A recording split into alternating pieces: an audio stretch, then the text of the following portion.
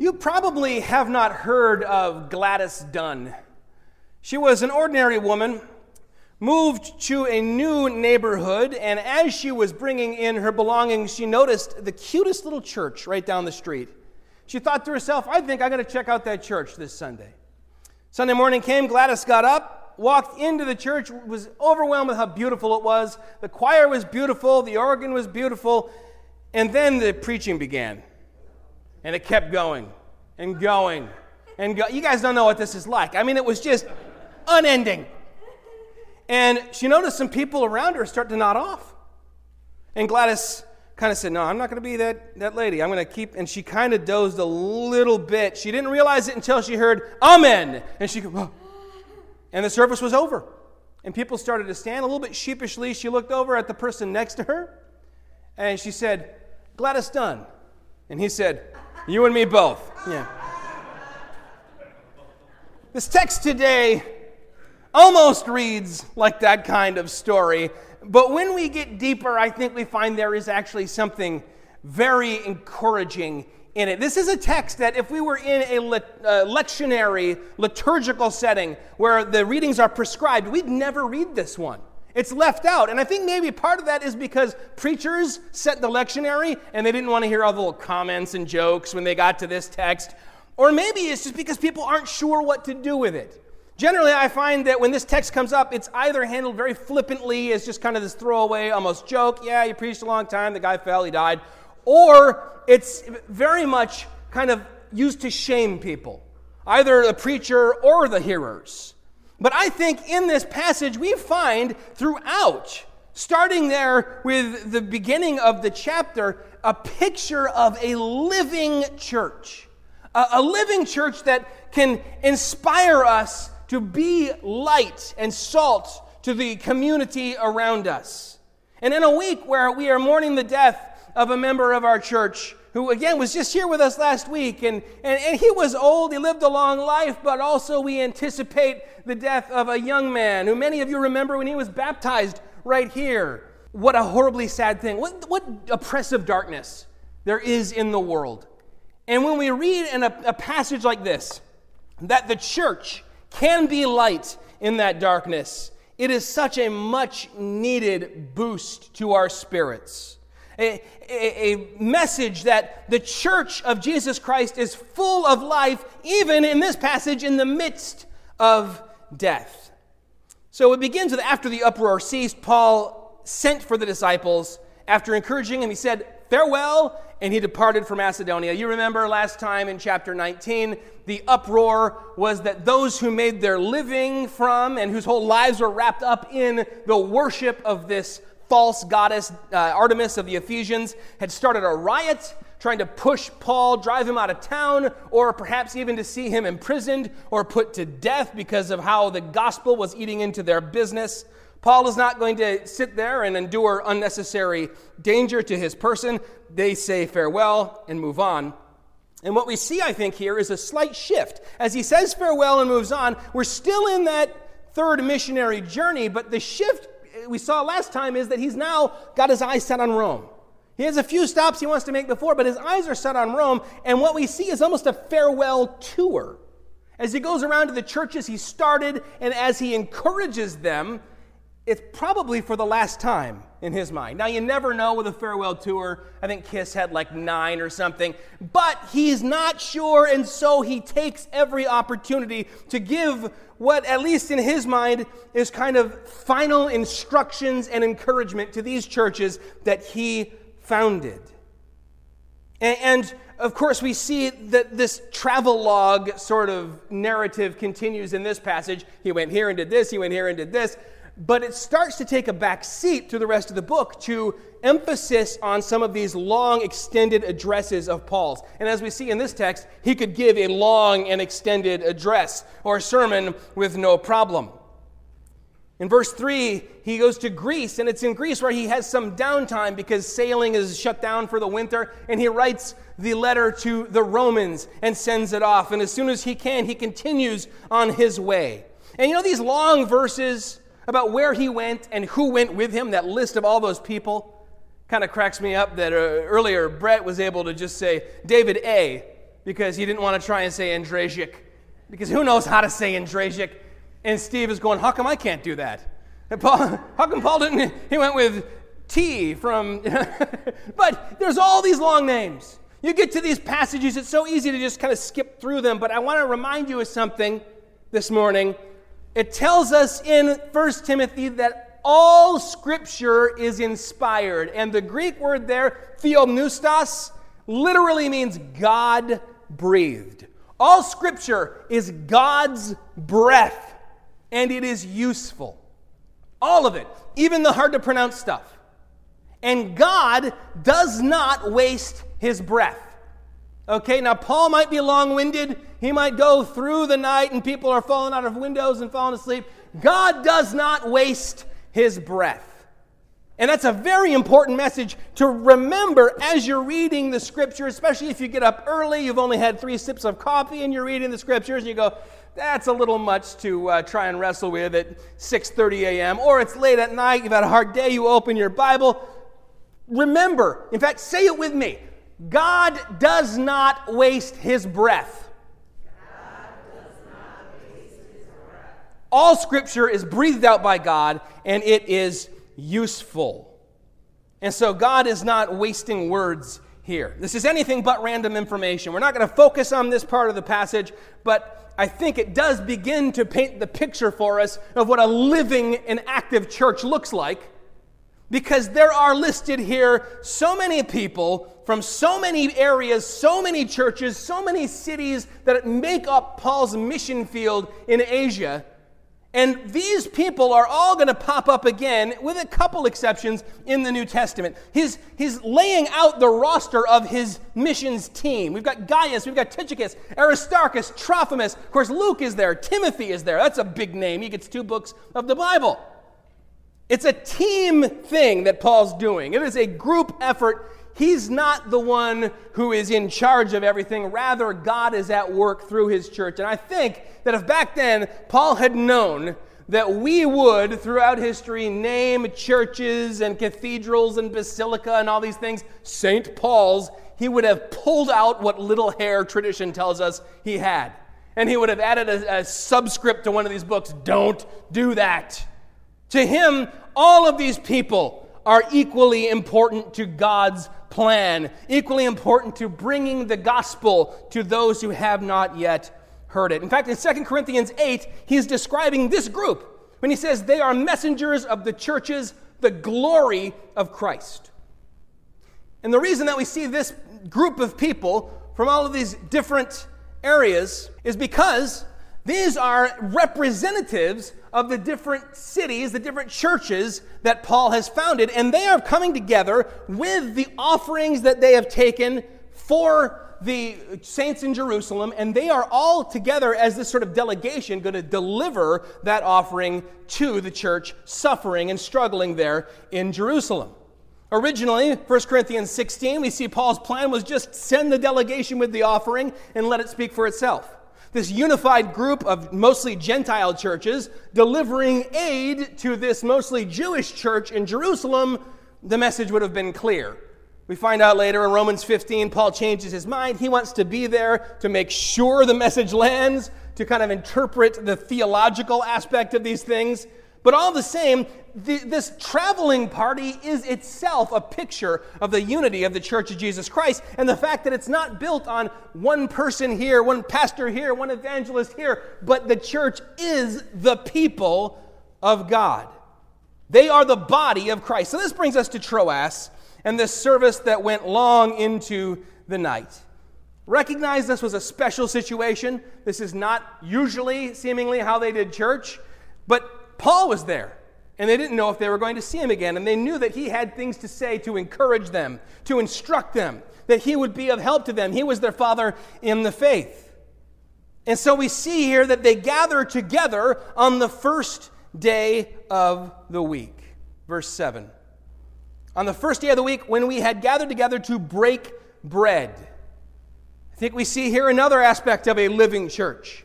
Fellowship is emphasized, and that fellowship is focused on worship when gathered together. There's not going to be wasted time gathered together without some aspect of prayer, without thinking about, are we glorifying God? Not to say that they never had a potluck, not to say that they never went and drank they probably had really good coffee in that part of the world, I guess. But the idea that when we're the church, when we're gathered together, we're going to glorify God because we don't know how many opportunities we will have to do this, permeates a living church. They meet on the first day of the week, which is the day of Christian worship. No longer are they following the Jewish Sabbath cycle where you meet on the last day of the week. Now they are meeting on the first day of the week. And how do you unseat a millennia-old tradition that is at the center of who you are as a people? Take something big. In this case, they meet on the first day of the week because that is the day that Jesus rose from the dead. The power of the resurrection reorients them. No longer do they gather on the last day of the week as though we've toiled and now we're looking forward to someday the Messiah will come. Now he's come. He's died and risen again. He's conquered sin and death and Satan. And so on the first day, we rest and worship together. And then we walk ahead from there. This is a big deal in the ancient world, and it caused a lot of trouble. Now, there's enough here to change from an old view of law to a new view of grace. And there is difficulty in doing so. Because in the ancient world, there was no such thing as the weekend. Right? You say, well, you used to meet on Saturday, now you meet on Sunday. Either way, it's a weekend. You know, just sleep in a little bit, roll into church with your Starbucks in your hand. No, there's no weekend. And so even if they were in a very religious situation where everyone took the Sabbath off, they still have to work on Sunday. It's a work day. And so they gather when they can. And so when we find them able to gather here is on the evening. After a long day of work, people gather together for what has historically been called the means of grace in Protestant churches. The Word of God, preaching, teaching, exhorting, and the sacraments, namely the bread and the cup. They're together to break bread. And the room was seemingly packed to the point where people are out on window ledges. It's hard to get people to do this today, to meet for a midweek service. It is. It's hard to get people after a long day of work to come together for worship. I mean, we have a midweek service the first Wednesday of every month. It's well attended and it's a wonderful time. I've never said, okay, you know what? Why don't you give up your seat and sit in the windowsill? That's never been an issue. We have a slightly different or a very different view of worship. John MacArthur comments thus: the problem in the early church wasn't how to get people to come, it was how to get them to go home. And this has been the characteristic of every period of Reformation and revival in the history of the church. You know that John Calvin preached every day for hours, day after day after day, year after year after year, and so did Martin Luther. And it was out of that great day of the Reformation that revival was spawned. That's been the history of the church. Great men of God preached day after day after day in certain cities, and great revivals broke out, and people came and they learned. There was just a hunger for the Word, a hunger for the sacraments, a hunger for the fellowship, to be with the church. We don't have time for that today because we're too busy. Except, I know a lot of people who watched all of Stranger Things Season 3 in like 3 days. Right? Binge watching wouldn't be a thing if we really didn't have time. I'm not up here saying, you're all to blame and I'm holy. I am in the same way tempted to say, I don't have time for extended study. I don't have time to open God's Word and read 3 or 4 chapters a day. And yet, Netflix, you look at my history, you'll go, oh, you've got some time. John Piper has this great quote: the real use of Twitter and Facebook on the last day will be to prove that prayerlessness was not because of lack of time. Where we can binge watch, but if the service goes over 20 minutes, I am irate. There is a spiritual problem. Even before Netflix was piping into our homes, I remember the youth group, we gathered at Dave's house. I think, Valerie, you were conveniently absent that day. We watched all the Star Wars movies. There were only 6 back then, all in one night. we're going all night. They all fell asleep. I remember Will Pruitt, he was bragging, I'm going to last. Nope. But they were willing to at least try. We see that same kind of zeal here in the church where they say, let's gather in the evening. Paul will be there. When's it end? Who knows? Not when someone falls out of a window and dies. The reason that Sunday is even part of the weekend to begin with is because church was such a widespread practice when the 5-day work week was established that it only made sense to make that one of the days off. But now people, ironically, will say, I don't want to really eat into my weekend, so maybe I don't attend church this week. A living church cannot be a place where people complain about attending corporate worship. Come back in the evening? I already did church this week. Now, what I've been so inspired by is our men's group. We were meeting, I said, let's meet the first and third Sunday of every month. I thought that's plenty. And then I started getting feedback, like that's not a great schedule. Okay, once a month? No. How about every week? How about if you don't want to lead it on the second and the fourth, Steve says, we'll meet at my house. We'll open God's Word. A zeal, a desire to come together and study. And that, to me, I said, wow, I need to be around you because that's contagious. I need to catch that and recatch that, and we all need to recatch it. And it's wonderful when we gather together, these communicable things spread around, this zeal for the Word of God. You know, during the Middle Ages, it was believed that time spent in worship was free time. And I don't mean that in the sense where people were just doing whatever they wanted, free time. No, they thought that it didn't count against the length of your life.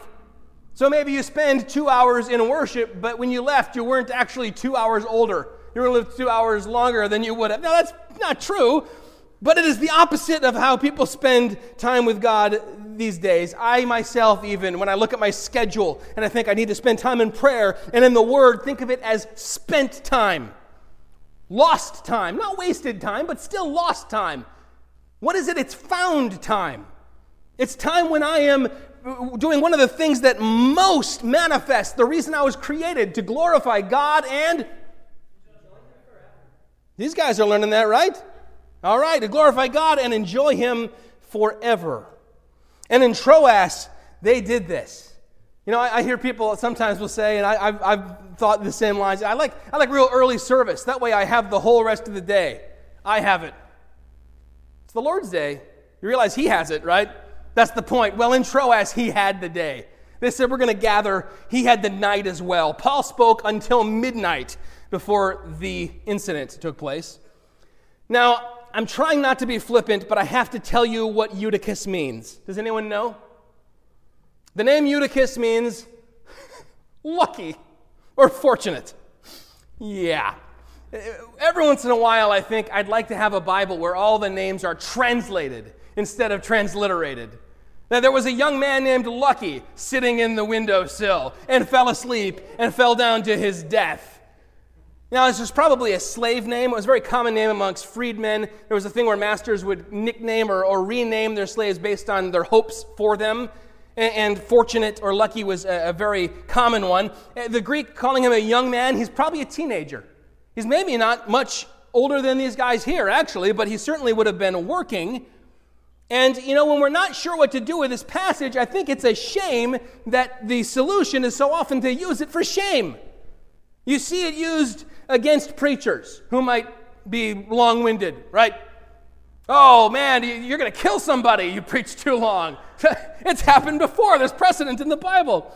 I think of George Whitefield saying to preach more than half an hour, a man should be an angel himself or have angels for hearers. Or more often, because it's the preacher setting the agenda, the opposite happens. There's shame on Eutychus and everyone like him. He becomes this picture of someone who thought he was safe in the upper room. And here he is in the light. There's many lamps. And he's saying, I'm safe. I'm in the upper room. I'm in the light. But because he doesn't watch and keep watch and pray, he falls away and dies.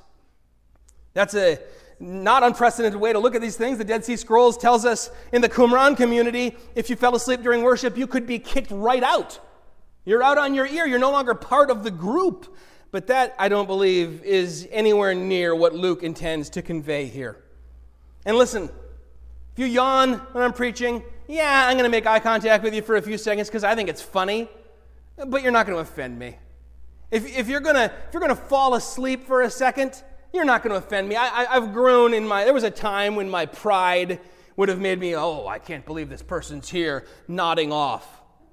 I remember, I was fairly new here. It was probably 2009 or so. Calvin Harshman was sitting right there. Teenage Calvin Harshman. And he was starting to nod off. And I thought I'd be funny. And I crept up to him. And I went, boom, with my Bible right in his face. And immediately I realized I just humiliated this kid. And I felt horrible and I apologized. But the idea that he didn't have to be here. Maybe he was up late last night and he still said, I'm going to go to church. He came to church. He wanted to worship. He tried to stay awake. He wasn't planning on catching a nap and then got grief for it. It really kind of opened my eyes to the fact I'd rather have you here for worship, not off once or twice, than simply saying, hey, there's no room in my life for corporate worship this week. I know there are people who are on medications that maybe make them a little drowsy. There are people who have insomnia. I can relate to that. I'd rather have you here because when we're together, whatever we're doing. Shame should have no place in this passage. And, the other way we deal with it, with humor, I've done this myself. Once in a while, I'll say, that guy who fell asleep, fell out the window and died, he got what he had coming, ha-ha. But then I've actually heard this passage taught in that way as a cautionary tale, like the way the Holy Spirit zapped Ananias and Sapphira and struck them dead because they were guilty. The same sort of thing happened to this guy. No. And I'll tell you, we have to thrust ourselves back into the text, right? Don't pull the text up into our present lives. And when you thrust yourself back into that late night worship service and think about that moment, I guarantee it was anything but funny. This is a young man who falls out of a window. There's that moment undoubtedly when someone reaches for him and isn't close enough or quick enough, and he falls and they hear him land, and the shriek, and his family is first down the stairs, and down they go 2 flights to the ground to find that he is dead. And they knew he would be dead. I just heard that Dave went up on a ladder to the 3rd story over here and replaced some screens. And I got anxiety picturing it. Also, was anyone holding the ladder?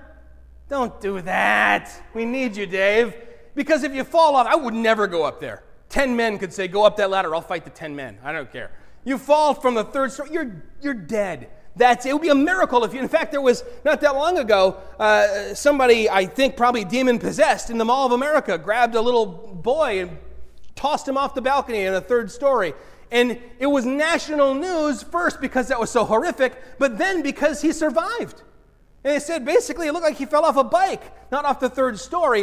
What a miracle that was. Well, here we see at least as great a miracle, although certainly he was dead. Now, before we get to whether or not he was dead, because there's a big difference between mostly dead and all dead, I think we need to ask the question, how did this even happen? And the answer is that rather than being a punchline or some bad example for us, Eutychus was a model believer.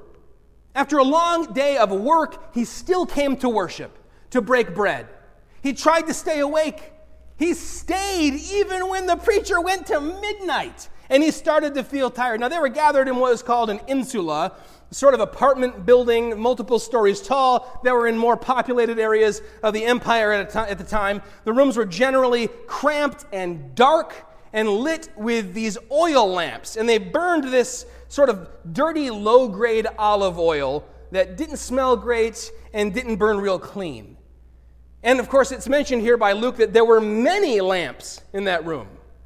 I think part of this is that many lamps burning produced fumes that probably had an effect on this young man, not to mention producing heat. And when a small room is packed with people, all of whom insist on exhaling every other breath, it gets hot, even without a bunch of open flames. You've ever been in a church that didn't have air conditioning? Oh, well, this one didn't until like 2007, right? You can be in an oven. The church I grew up in, Essexville Baptist, the church I went to in Grand Rapids, Burton Baptist, there was no air conditioning. It was like a crazy oven in there. And then on these little deals, they had mounted regular fans, oscillating fans, to blow the hot air around. But somehow you'd get so hot and so sleepy, and as those things were going, zzz, it was like it was like when your mom would pet your hair until you fell asleep when you were sick. It had that effect. Add to that the soft flicker of these lamps. Of course he gave in to sleep. He didn't try to. It was an accident. And of course he tried hard not to. I mean, what do you do when you're driving and you feel like you're about to nod off? Crack the window, right? Let the cool breeze blow in your face. That's what he tried to do. He went out to the window, and there he thought maybe the cool air would revive him. And yet he, quote, sank into a deep sleep as Paul talked still longer. Again, I know none of you can relate to this, but try. Now, with the insula, it probably is a window that juts out over the Roman road. So he's falling onto pavement. Pavement that's so well made, it's still there in most cases. Now, was he dead? The text tells us they picked him up dead. But then Paul says, don't worry, his life is still in him, or it's sometimes translated, don't worry, he's still alive. And many have suggested then, oh, no, they thought he was dead, but he wasn't. My boy was dead, okay? I know this, first of all, because Luke has switched back from they to we. There was a doctor there, pronounced him dead, wrote down, dead. Not to mention that not only was Luke writing, but the Holy Spirit with him. If the scriptures say he was dead, he was dead. If you have a note at the bottom of your Bible that says maybe he was just thought to be dead, scratch it out, because that's nonsense. And it minimizes what God did here. But then Paul picks him up and says, don't worry, his life is in him. He's alive. It's a miracle. Remember back in chapter 9, Peter raised Tabitha from the dead. Now Paul does it. And he does it in a very kind of Old Testament prophet way. You'll remember Elijah and Elisha raising young men from the dead. The King James here says, Paul fell upon him and embracing him said, do not trouble yourselves. So he falls on him and embraces him. It makes me think about 1 Kings 17, that story. Remember the widow of Zarephath? Elijah's living in her home, and then her son dies, and she turns on him. Is this why you came into my house? So remind me of my sin. And Elijah cried to the Lord, O Lord my God, have you brought calamity even upon the widow with whom I sojourn by killing her son? Then he stretched himself upon the child 3 times and cried to the Lord, O Lord my God, let this child's life come into him again. And the Lord listened to the voice of Elijah, and the life of the child came into him again, and he revived. In the same way, Paul wraps himself, almost giving of himself. We think of the healing power coming from Jesus, even from the hem of his garment. Well, with Paul, it takes more. He embraces him, and he heals him. He revives him. Now, I think the craziest part of this whole deal is that they didn't cancel the service at that point. They didn't go, well, that was close. Everyone go get some sleep. Nope. All right, that's over. Back upstairs. And Paul preaches more until daybreak. He knew the time was precious. So even though it was late at night, and it was the night before a journey, and even though a guy had died and been raised from the dead in the middle of this, he was intent on making the most of the time that the church had together to worship and to instruct and to build up the faith of the Christians. And what's more, Eutychus is back listening. And the text does not come right out and tell us this, but I would bet green money he sat nowhere near the window and did not doze off again that night. A living church we see here is full of the power of the Holy Spirit. The kind of resurrection power that can take the day that was established from the very beginning of God's people and say, we're going to meet and worship now on a different day. Not the last day of the week, but the first. The power in this is so great. Acknowledging the power of the Holy Spirit is what happens in a living church. In Philippians 3:10, Paul writes, I pray that I may know him and the power of his resurrection. I think he can check off on that on his to-do list. Clearly, Paul knows the power of the resurrection. I think of the words of that widow after Elijah said to her, see, your son lives. The woman said to Elijah, now I know that you are a man of God and that the word of the Lord in your mouth is truth. What would have happened had that man died and then Paul had said, oh, that's a shame, and moved on? Well, the gospel would not have been held up high by the people around them. This new message of salvation would have been a message of death and derision. So the Holy Spirit was at work for the glory of God. Well, we have experienced this same thing. When you come across resurrection in the Scriptures, don't think, wow, it's cool that that happened back then. It's amazing that this has happened to us. We were talking this morning in Sunday school about the doctrine of adoption, about how unbelievable it is that we read in the Scriptures, God says, I created you to follow me. Anything you want, just don't eat from that tree. And we said, this tree? And then he said, out of there, but follow me. I've laid before you life and death, blessings and cursings, so choose life that you might live. And we said, you mean don't choose death? And all the same, he pursued us yet further, wrapped his arms around us and said, do not fear, the life is in this one, and raised us spiritually from the dead and called us his sons and daughters. God, who gave breath to man at the very beginning. You remember, he created Adam, but he was just a body there, a dead body, really, until God breathed the breath of life into his nostrils and he became a living soul. That God breathed life back into Eutychus again, second time, reminding him and us of what was already true, what we already knew was true. God does not waste his breath. He breathes into us new life so that we will live new life. We are not to waste his breath either. And I say, of course, Eutychus went back in for the rest of the worship service. Right? Do you think he got up and said, oh, more church? It's so boring and irrelevant and there's hypocrites. No! He was dead a minute ago, and now he's alive. There's power in this. If we have experienced that power, we will approach a living church with expectations of approaching a living God together, where we gather in fellowship and focus on worship, where we value the time we have together, the preaching of the word and the holy meal, the waters of baptism. Let me ask you this. You think Eutychus told anyone this story?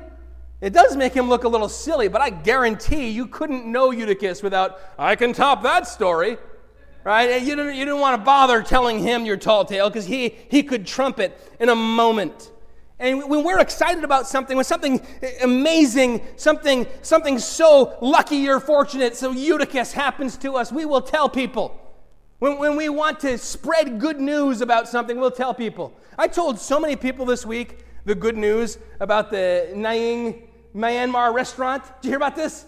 Best restaurant around. Oh my goodness. They're in the top 5 on Yelp, and they're Burmese food, which is so cool. We would go there with the Burmese, and sometimes me and Pastor Chung would go there together. And they're in this strip mall over here that kept getting the water shut off, and the landlord was iffy and all this stuff, and they thought they might have to move, and then it came up for public auction. And they bought the building. I thought that's such a cool story. I told like 20 people that. I didn't tell 20 people about Jesus this week. I didn't tell 20 people that, like Eutychus, I was dead, and he came and picked me up and said the life is still in him, and now I'm alive again with new life. I didn't tell them the amazing story of resurrection that is my story, because it's really his story. You know, we sing Amazing Grace. We have pictures in there of what happens for us when we're saved. I was lost, now I'm found. I was blind, now I see. And those are good. They come from Scripture of Jesus walking around. I was crippled, and now I walk. All of these pictures, but the ultimate is I was dead, and now I'm alive. And that is the story of every believer. That is the story not just of Eutychus, but of Oliver and of Jim and of everybody here. You were dead, and now you're alive. If you have put your faith in Jesus, if you haven't, I urge you this morning, believe on him. He will raise you from the death of sin into new life. But if we are saved, how can we approach worship together, serving our Lord, lifting up his name, gathering together to break bread, to open the word with a ho-hum attitude? Oh, it's going to eat into my weekend. My friends, a living church is full of zeal for the Lord. A living church is drawn into his word, is drawn together for prayer, for service. A living church gathers together and knows that we follow and worship and serve a God who can take us from death and bring us into life, from darkness into light, and sends us out to shine the light ourselves. Let's go to him now in prayer. Heavenly Father, we do pray that we would have the zeal that the church in Troas had. That, Lord, we don't pray that you would make us less like Eutychus, but more. That we would be willing, after a hard day's work, to spend time in your word, even if we are tired. That we would come to you in prayer, even when we have labored and all we want is to go to sleep, Lord, that we would always find time for you. We pray that we would find that you are more and more of a priority in our lives because we are walking in the Spirit, following after you. That, Lord, our church would more and more be a living church.